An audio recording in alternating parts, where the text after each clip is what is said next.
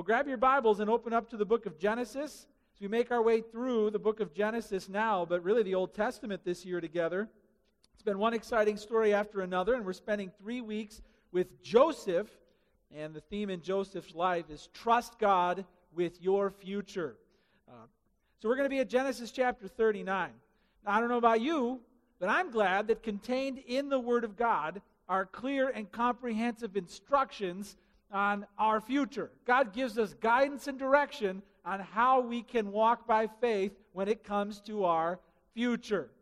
Yesterday, Lauren and I went out to eat. We went to Noodles & Company, took the whole fam. You been to Noodles & Company?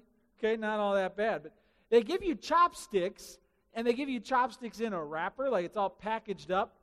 And they put instructions on the package of how to use chopsticks, which I wanted to read because I still haven't mastered the art. Okay, over 3 decades on the planet, I still can't get it down. Here's the instructions they put on the wrapper.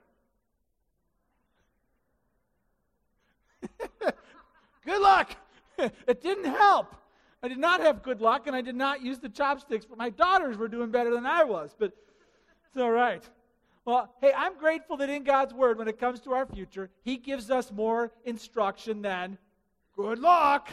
See how it comes together. And in the life of Joseph, God gives us so much instruction and faith on what it means to trust God specifically with our future. That's the topic of the morning. Let's pray, and then we'll get into God's Word together. Father in heaven, we know that you are omniscient and all-knowing, and our future, though it is unseen to us, is something that you see in advance, something that you hold in the palm of your hand. We need to trust you with our future and use the story of Joseph to increase our faith in you, particularly when it comes to the things that are coming our way. We pray that you would increase our faith in this area. In Jesus' name, amen. Well, Genesis chapter 39 is where we're at. And just to, if you weren't here last week, just to bring you up to speed, we started with Joseph last week, and he was his daddy's favorite child. Daddy dressed him up like a rainbow in a coat of many colors, and then God gave him a few dreams and showed Joseph that he was going to be the most prominent in his family. Well, Joseph ran and kind of bragged to his brothers, and when you have 10 older brothers, just a little word of advice, don't tell them that they're all going to bow down to you one day, okay, because you're going to get pounded, or even worse, sold into slavery like Joseph did. Brothers almost killed him, sold him to this like traveling band of merchants, and they dragged him down to Egypt. Joseph basically lost all freedom. He was treated like an animal. He had absolutely no rights. The problem is, God decided to reveal Joseph his future to him in advance. In a dream, like, hey, you're going to have this sweet future, and like your family's all going to bow down to you, and it's got something to do with food, and even the sun and the moon and the stars are going to bow down to you. You're going to be like amazing. But now he's a slave in Egypt. Well, Joseph is learning to trust God with his future, and so are we. So check out chapter 39, verse 19. We don't have time to tell this story, but Joseph is about to get in trouble for something he didn't do. The wife of his master, Potiphar, is going to accuse him of rape. He didn't do it. And in verse 19, we pick up the story.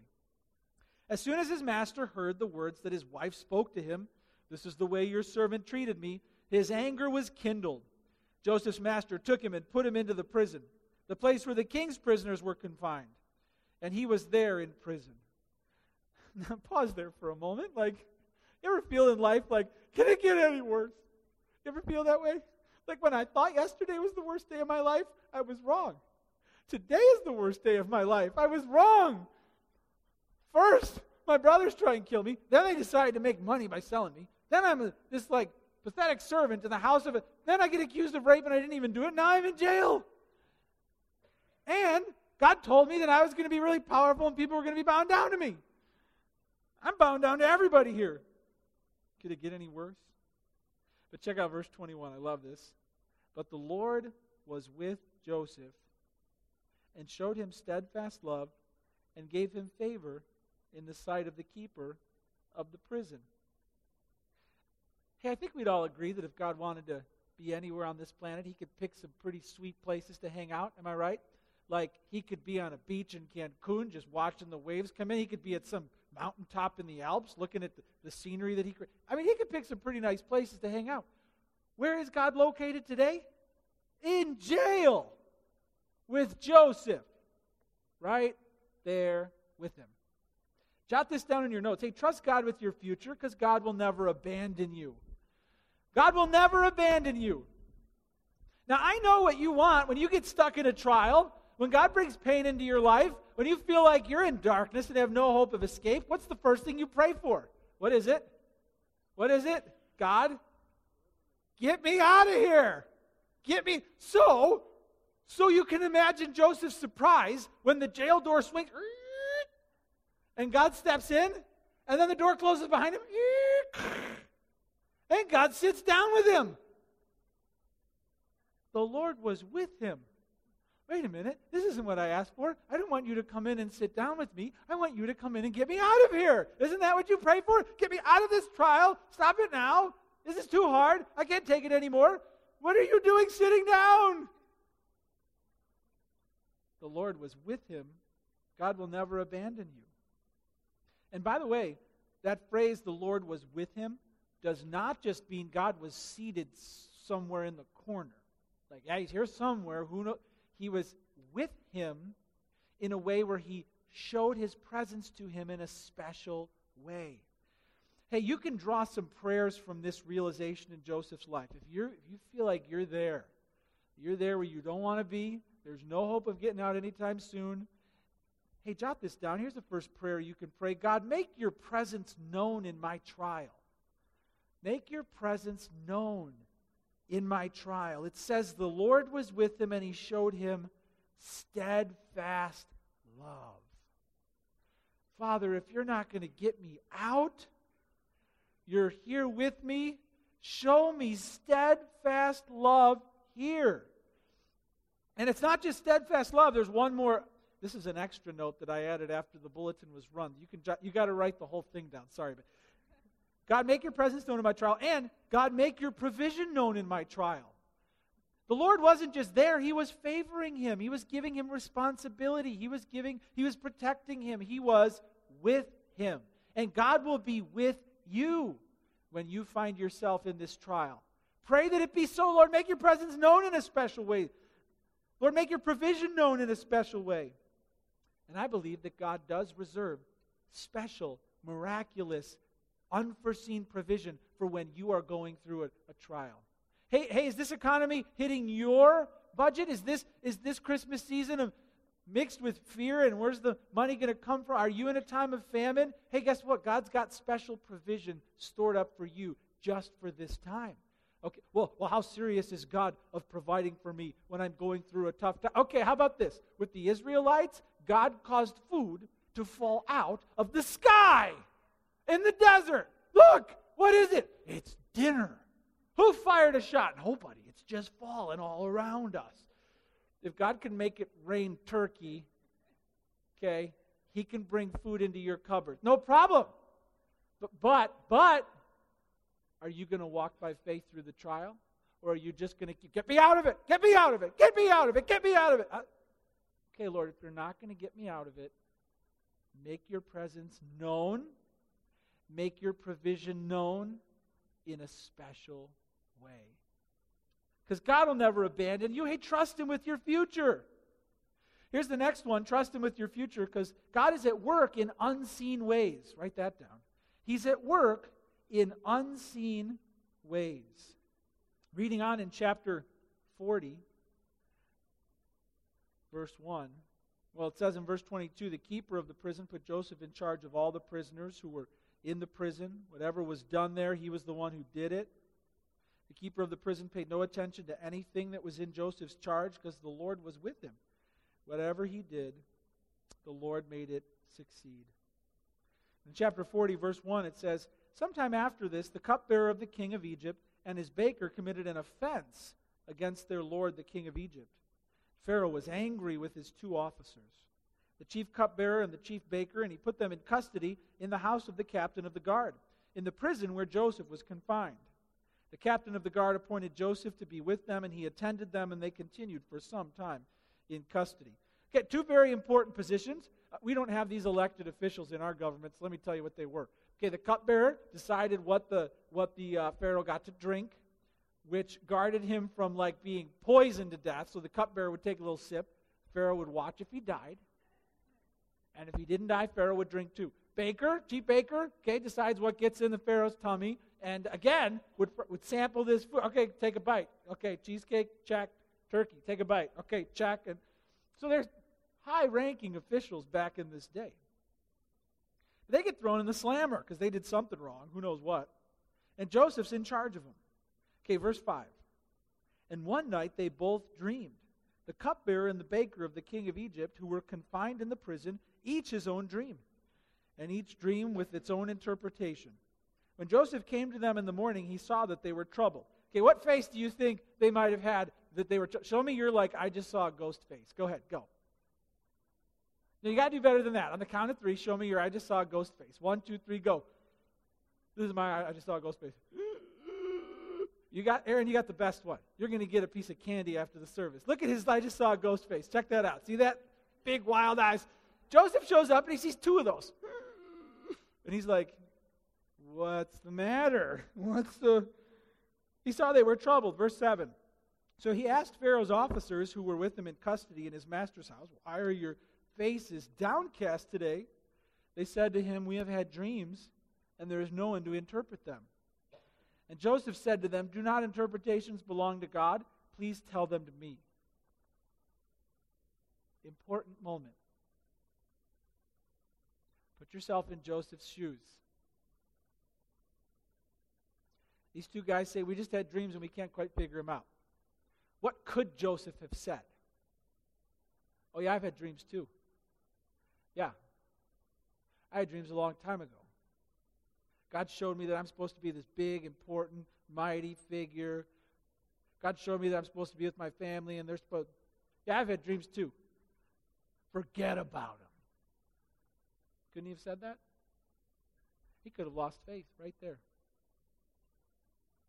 But what he said is so filled with faith. Do not interpretations belong to God?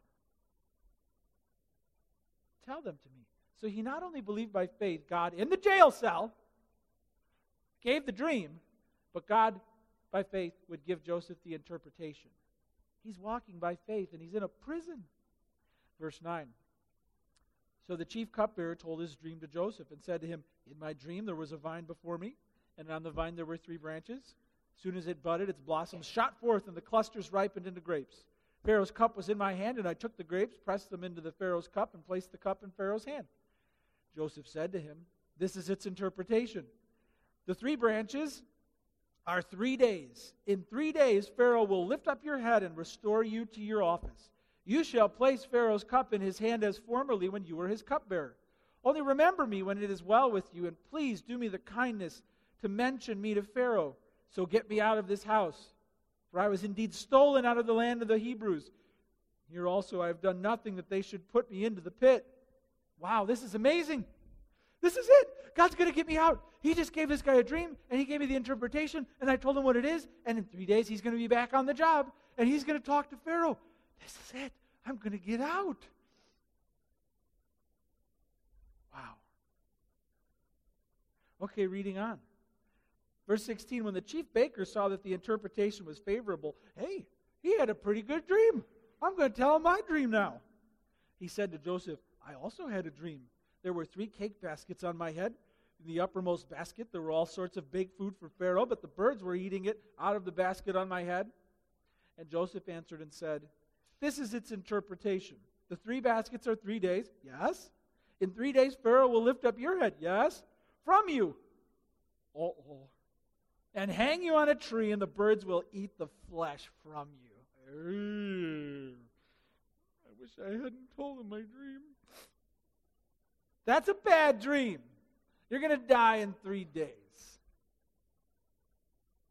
On the 3rd day, which was Pharaoh's birthday, he made a feast for his birthday party for all his servants and lifted up the head of the chief cupbearer among the head of the chief baker among his servants. He restored the chief cupbearer to his position, and he placed the cup in Pharaoh's hand.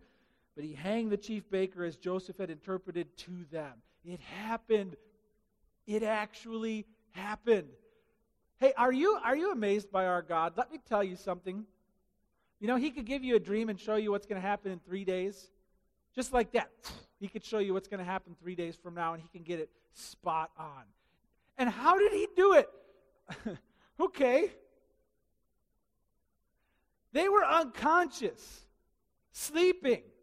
So God, if he wanted to reveal Ed's future to him, could take unconscious Ed, sleepy Ed, and mess with his subconscious in such a way to give him this little picture so that when he wakes up, he knows God did something. Then he could give somebody else the ability consciously to interpret what God showed you subconsciously. Are you amazed at how God can interact with you and reveal things to you if he really wants to? Isn't that fascinating? And this is what he's doing. He's showing the future to these people in an amazing way. But there's a problem. In verse 23 it says, "Yet the chief cupbearer did not remember Joseph, but forgot him." Trust God with your future because he's at work in unseen ways. And the key word there is unseen. Wow. Joseph, we find out, has been 17. He was sold into slavery. He's been waiting for God to do what he promised so far for 11 years. And he doesn't know this, but he still has 2 years to go in jail, rotting. And this dignitary shows up, and God gives the dream and the interpretation, and Joseph's all hopeful, and he's going to come any day, maybe a week, maybe, and then maybe he's not going to come, and then he's not going to come. This is called a test. This is a trial.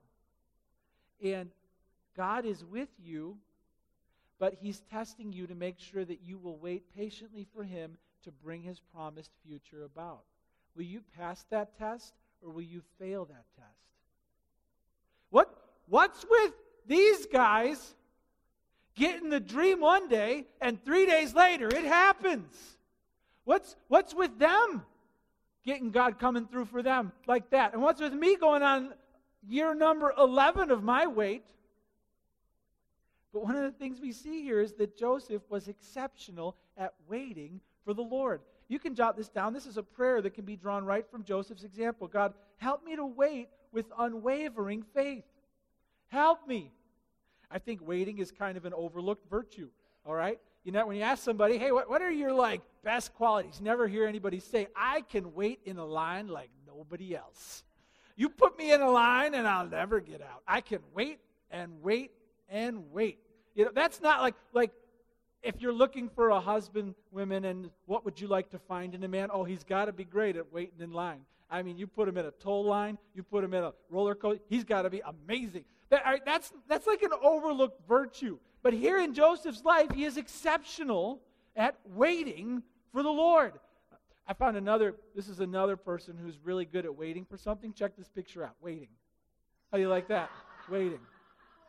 Stay.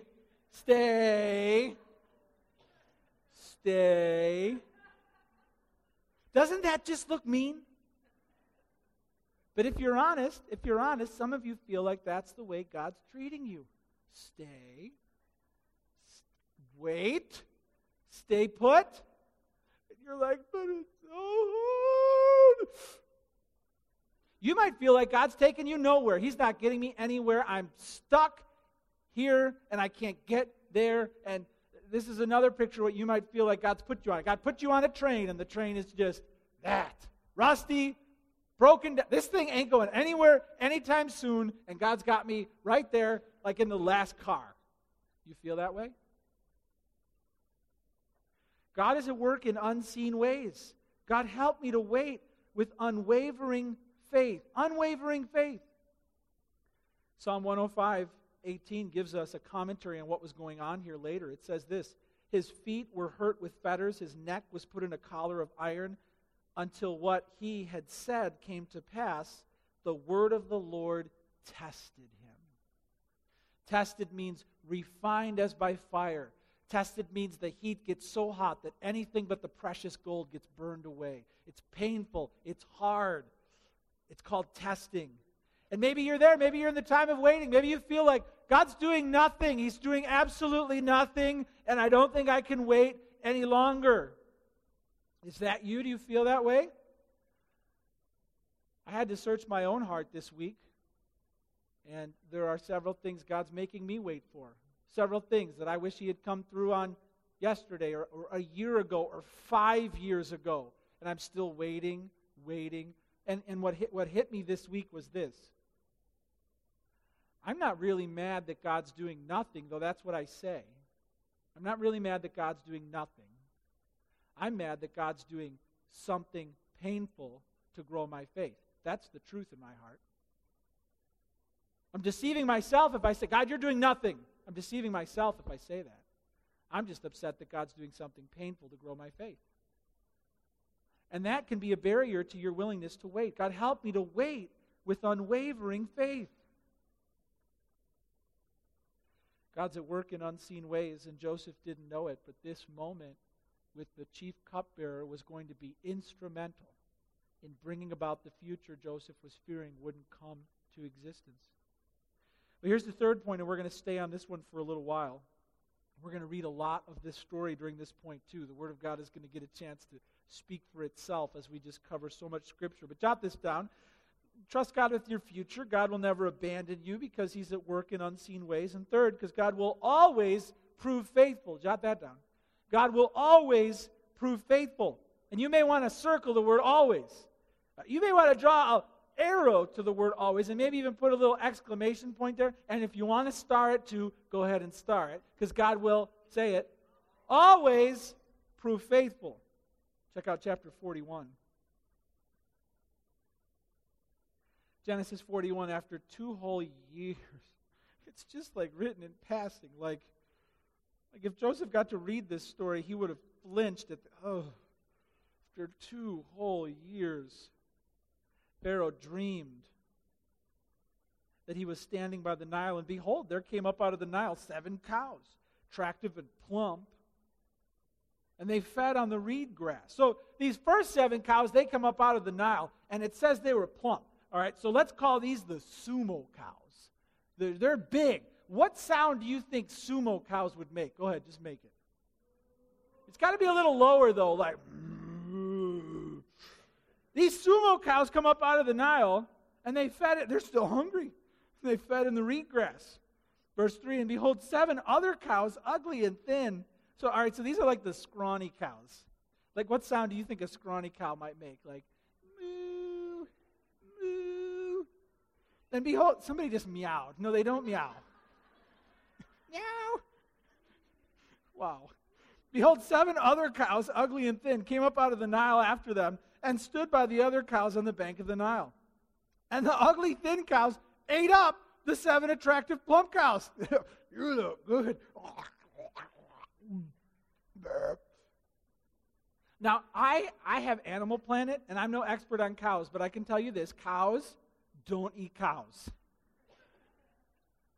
Pharaoh knew this to be true, which made this a bit of a perplexing dream. He goes on to say later that after the scrawny little cows ate the big old sumo cows, they didn't even get any bigger. They were just like, I'm still scrawny. So Pharaoh wakes up, he's like, what was that? Ooh, it's a weird dream. Okay, I'm going back to bed. Verse 5, and he fell asleep and dreamed a second time. And behold, 7 ears of grain, plump and good, were growing on one stalk. Behold, after them sprouted 7 ears, thin and blighted by the east wind. The thin ears swallowed up the 7 plump full ears, and Pharaoh awoke. What was that? And behold, it was a dream. So in the morning his spirit was troubled, and he sent and called for all the magicians of Egypt and all its wise men. All right, now these folks were kind of quasi-political. Like back then, the advisors or the cabinet of the Pharaoh kind of used a blend of politics and astrology and witchcraft to figure these things out. They had like classes professionally trained in dream interpretation. They even thought that these magicians were somewhat like gods themselves. Okay, now Pharaoh taught his people he was a god, the great, the big one. But these were like kind of like gods too. So all these little gods get in a room, try to figure out Pharaoh's dream. Pharaoh's still in his PJs. Okay, he's troubled. Pharaoh told them his dreams. Get this, but there was none who could interpret them to Pharaoh. Okay, everybody go like this. Go ahead, just do that. This is the wisest people in the nation, and they're all going like this. Which is a problem when you tell your people you're a god. And then you're like, oh, don't get the dreams. And no one in my cabinet gets them either. God has a ability to astound and perplex even the mightiest rulers on the planet. Go ahead, try and figure it out. Good luck. They didn't get it. Well, reading on here in verse 9, someone in the room has an epiphany. It says, then the chief cupbearer, remember him? Then the chief cupbearer said to Pharaoh, can you see this unfolding? Can you see what God's about to do? Cue dream. Cue second dream.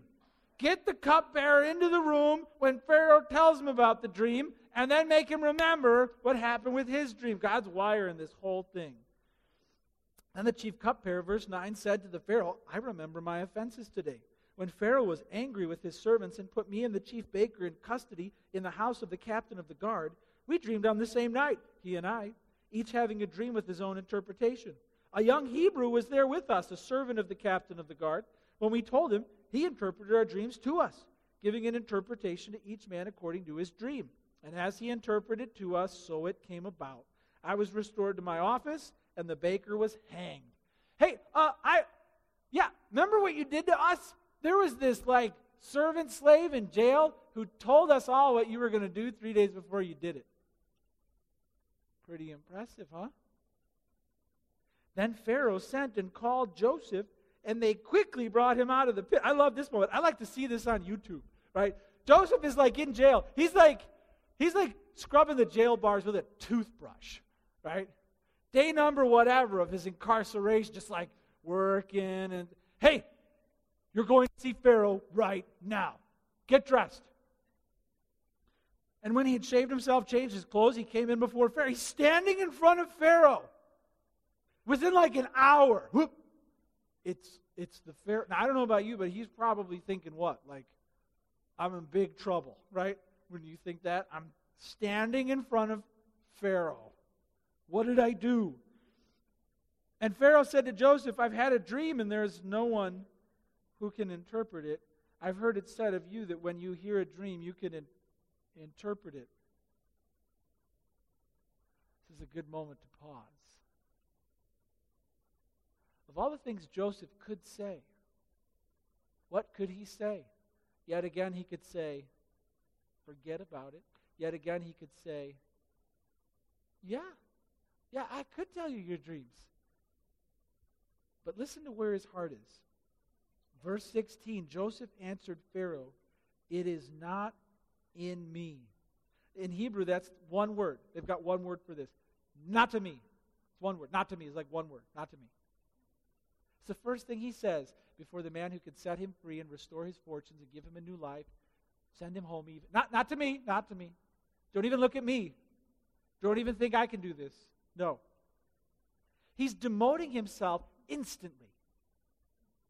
God will give Pharaoh a favorable answer. And he's so confident. What a thing of faith. I don't know about you, but I'd be sitting there God, you better be here with me right now. If you don't give me this interpretation, I'm in big trouble. But he's not to me. God will give you a favorable interpretation. Bring it on. What faith. What courage. What boldness. Then Pharaoh said to Joseph, behold, in my dream. He tells him the whole dream again. Okay, so skip down to verse 24. And I told it to the magicians, but there was no one who could explain it to me. Verse 25, then Joseph said to Pharaoh, the dreams of Pharaoh are one. God has revealed to Pharaoh what he is about to do. The 7 good cows are 7 years, and the 7 good ears are 7 years. The dreams are one. The 7 lean and ugly cows that came up after them are 7 years, and the 7 empty ears are blighted by the east wind are also 7 years of famine.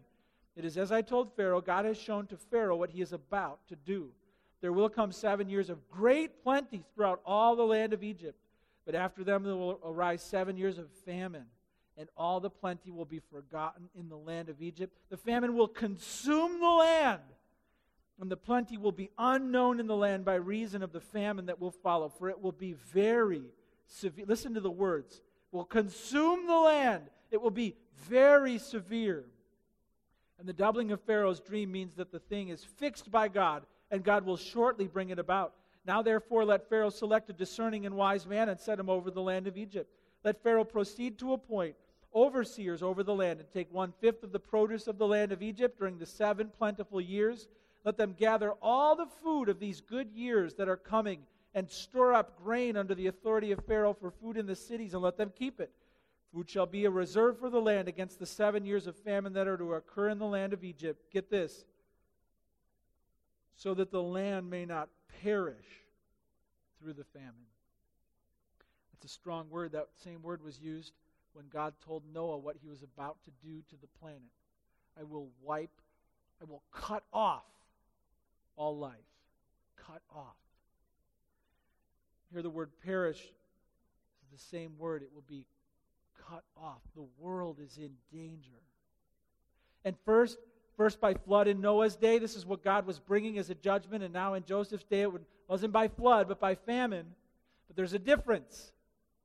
Now God brings a Hebrew to stand before the Pharaoh to bring a blessing to all the earth. What does this sound like? This sounds like the promise he made to Abraham. Promise he made to Noah was no more judgment, but the promise he made to Abraham was blessing to the earth through a descendant. And here Joseph is standing between the world and this awful famine. Wow. God is being faithful. God is being faithful. Not to mention, he just told the Pharaoh the next 14 years of what was going to come. Hey, we're all afraid. Can God handle our little world, right? And Lord, I'm afraid of 30 days from now, there's this thing, and I'm really afraid that you're not going to be able to handle it. And here God's like, hey, Pharaoh, I'm going to give you the next 5,000 days of weather. Crop forecast for 14 years. The earth is going to go around the sun 14 times, and I can predict every breeze, and every beam of light, and every field. Is that impressive? Does that amaze you?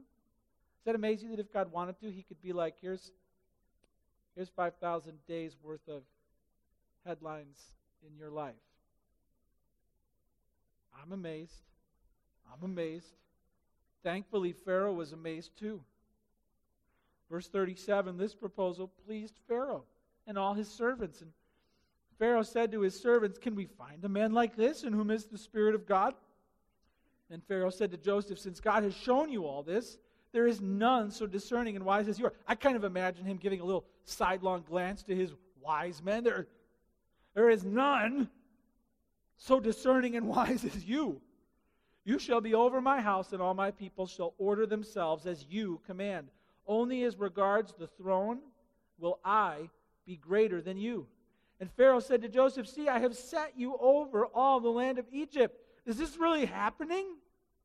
Is this really happening? Pharaoh took his signet ring from his hand and put it on Joseph's hand and clothed him in garments of fine linen and put a gold chain around his neck. He made him ride in the second chariot, and they called out before him, bow the knee, lest he set him over all the land of Egypt.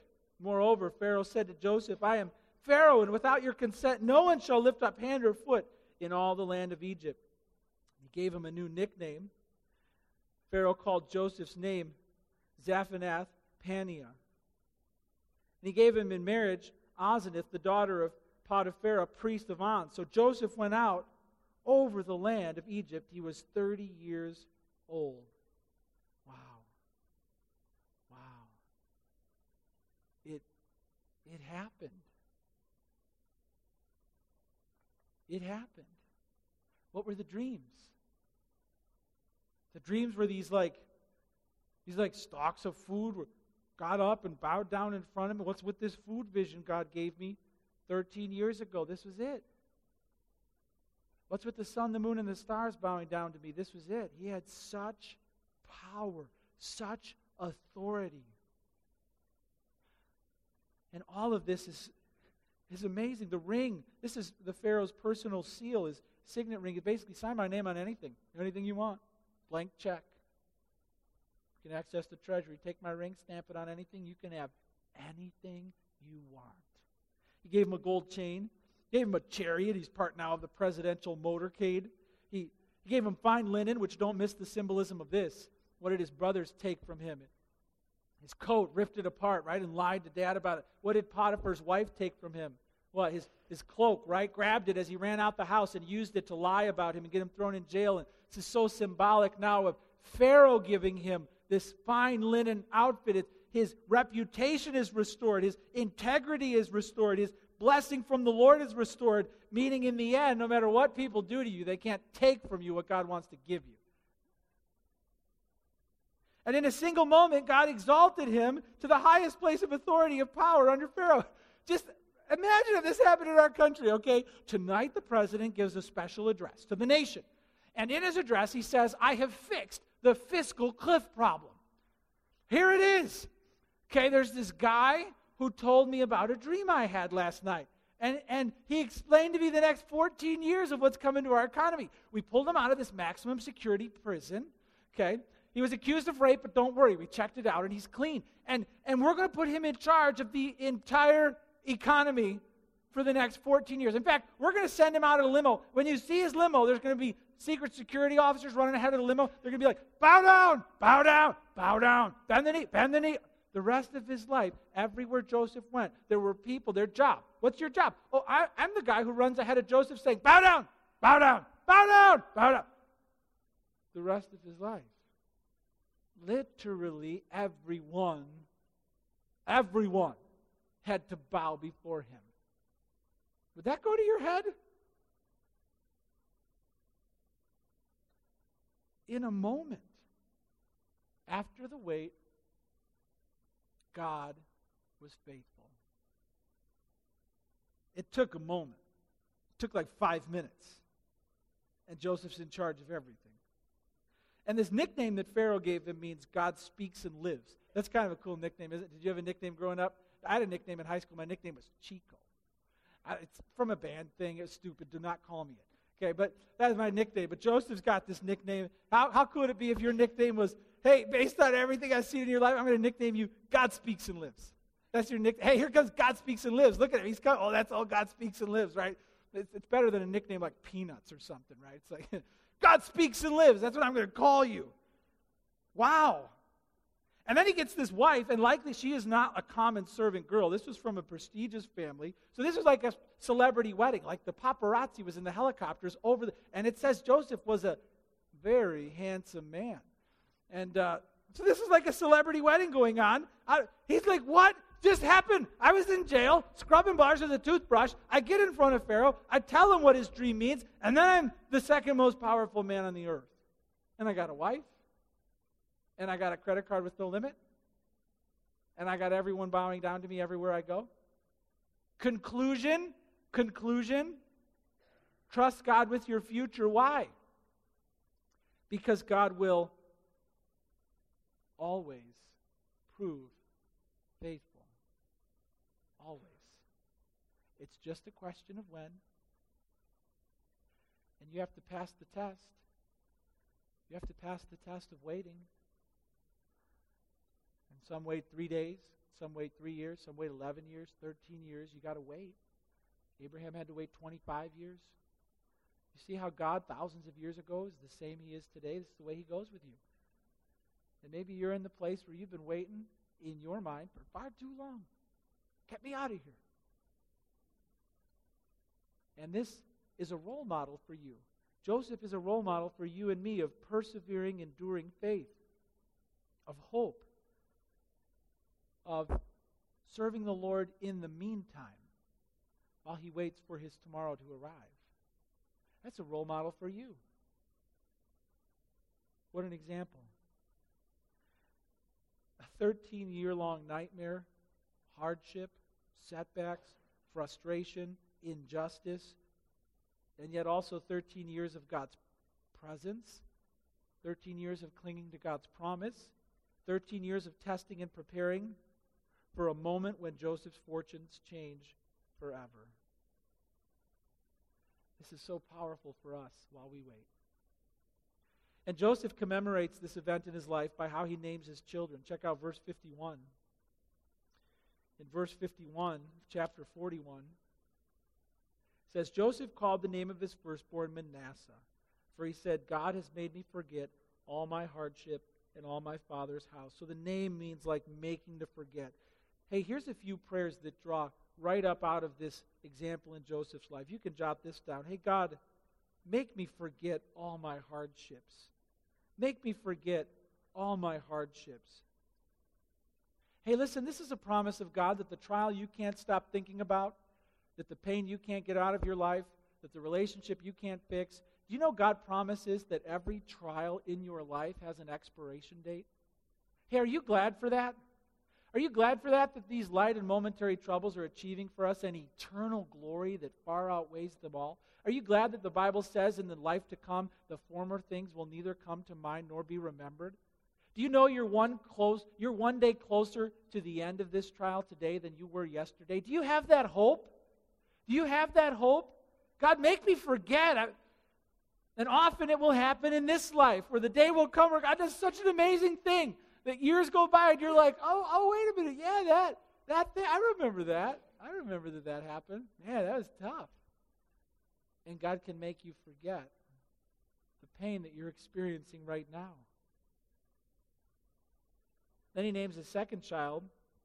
It says in verse 52, the name of the second he called Ephraim, for God has made me fruitful in the land of my affliction. So the name sounds like making fruitful. So jot this down. Lord, you always prove faithful, so I just ask that you would make me fruitful in my land of affliction.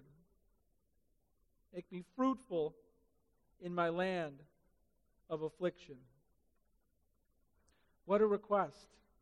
This is so powerful. You see, because there's times that God's not going to get you totally out of it. You're in the land of your affliction. But God will bring about abounding fruitfulness while you're in that place. Hey, where Joseph was, he's like, this still stinks where I am.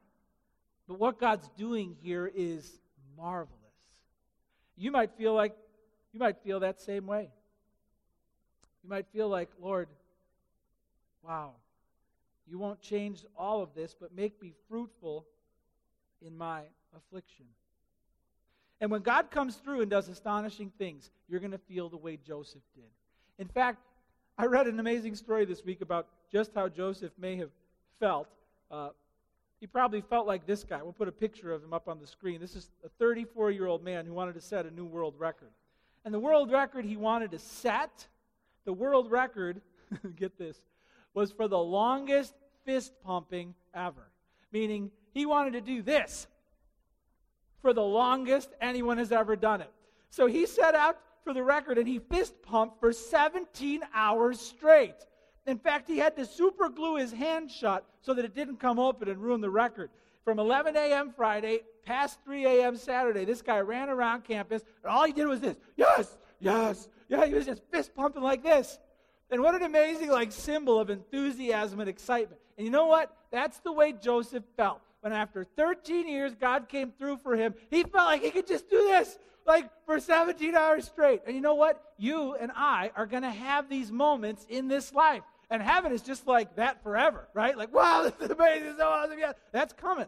But here in this life, he's going to give you deliverance in times where you're just like, I can't believe it. And in an instant, he did this. And you're going to have it. You're going to have it in your family. We're going to have it in our church when God finally gives us a facility so we don't have to come back to this place ever again. And it's going to happen time and time and time again. It's going to be like, he did it. He came through. Wow. Leaving you with the question now, will you trust God with your future? Based on everything we learned about him in Joseph's story, based on everything we saw in Joseph's life as an example to you and me, hey, are you going to prove faithful while you wait? Let's pray and trust God with our future right now. Father in heaven, we understand that you are sovereign and you are good and you are mighty and you are just. But it can be so hard to trust you with our future. We can't see it. We can't control it. We can't determine it. But you hold it. You've shown your ability to reveal it. Therefore, you are worth our faith. You will be present with us while we wait for you to be faithful to your word. Lord, I just can't help but ask that just as Joseph did, that you would make those who are waiting to forget all of their hardship at one point in the future, the time of your choosing, that you would bring about the forgetfulness that comes when your blessing arrives. Father, we pray that you would make some fruitful in their affliction, showing your ability to sustain them and bless them, even while you don't change their circumstances around them. Lord, we know that you won't accomplish everything for us this side of heaven. That's what heaven's for. We don't expect this world to become heaven. But Lord, we know time and time again, you will prove yourself faithful and loving. That's what we cry out for, Lord. So we trust you with our future, and we ask all this in Jesus' name. Amen.